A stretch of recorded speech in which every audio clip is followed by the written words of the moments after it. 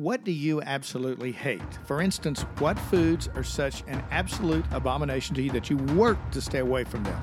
Can you name a few? Well, join the crowd and let's talk about that word hate in today's Men's Moment. Hey guys, welcome to Men's Moment, a weekly short devo for men to challenge and encourage you to engage in authentic, Christ-centered manhood that is biblically directed. Take the next 5 minutes and enjoy a moment of clarity in your life's purpose, a man's moment of purpose. Okay, so let's go back and re-ask that question. What do you absolutely hate? Like foods. What are things that you hate so much you work to stay away from them?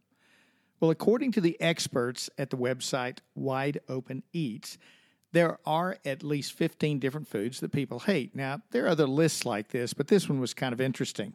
Here are a few items, along with descriptions and, of course, my comments, wherein I can attest to the veracity of this list you're going to hear. For instance, the first one, black licorice.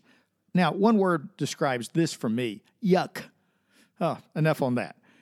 Cottage cheese is next on the list. I'm sorry, but dairy should not be chunky.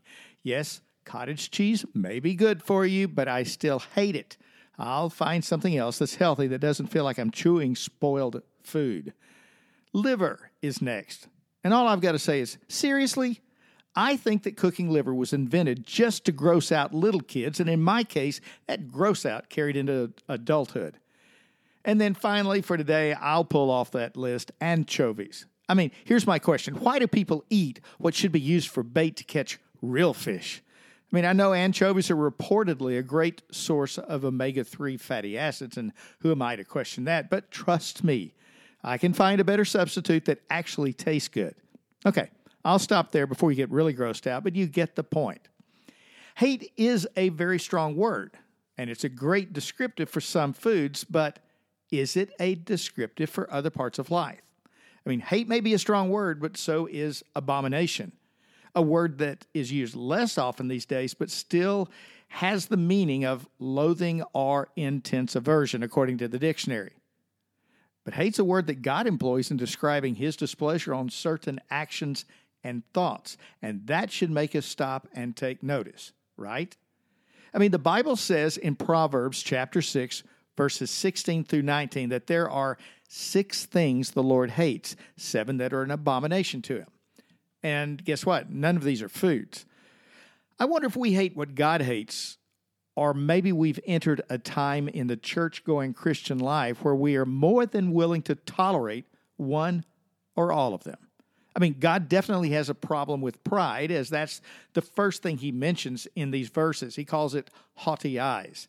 And the dictionary says that haughty means, and I quote, disdainfully proud, scornfully arrogant, snobbish, or the big word, supercilious.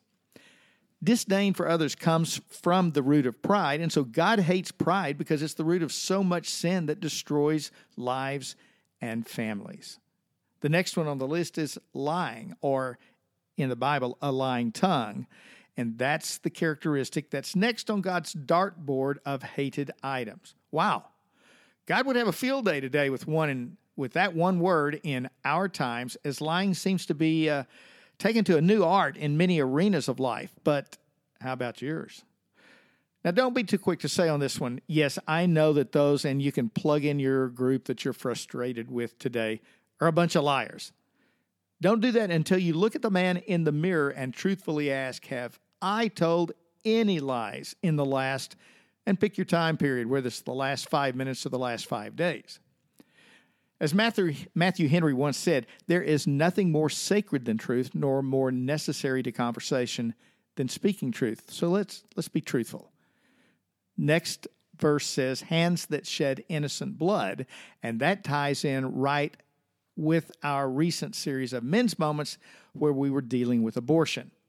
What stronger and scarier, to be honest with you, fulfillment can there be of this scripture than the killing of unborn children?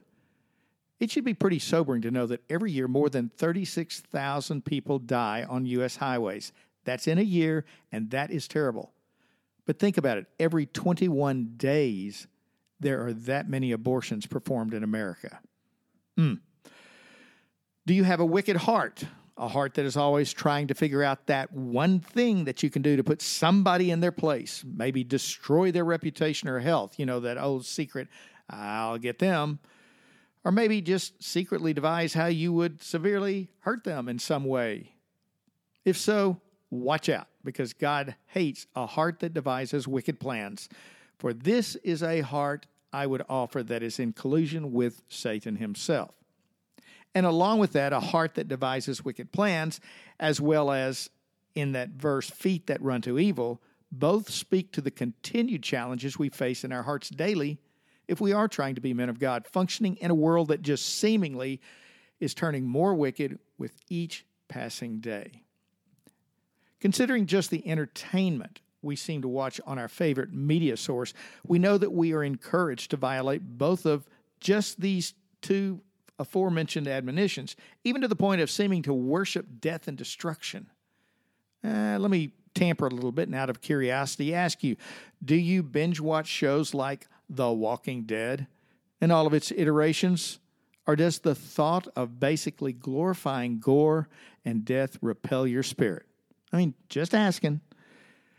God so desires for there to be peace and agreement among people, particularly those that are Christ followers, that it says he hates tale-bearing, slandering, ill-natured stories, and every other falsehood that can sow discord among men of God. Told any, I don't know if it's true, but I heard stories to someone recently? If so, was your intent to ward off evil for that person? Or was it to get a one-up moment on the person who was the focus of the story but was not there to defend themselves? In all of these questions, I am not condemning any man who might hear this. Quite the contrary, I am challenged to closely, and I mean really gut-level closely, examine my own thoughts and actions. How about you? God is a God of love, and his actions at the cross proved it. But he's also a God of righteousness and justice, and we would do well to know and embrace what he loves and flee what he hates. Let's start doing that today. Have a great God-directed week. Blessings.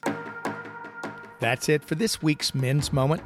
I hope you enjoyed it and that you will take at least one step of what we discussed and put it into the fabric of your daily life starting today. If you would, take a moment to pass this podcast link on to another man. Encourage him to listen and subscribe. So until next week, pray hard, love your family deeply, and do all of your work like you're doing it for the Lord. Because you are. Blessings.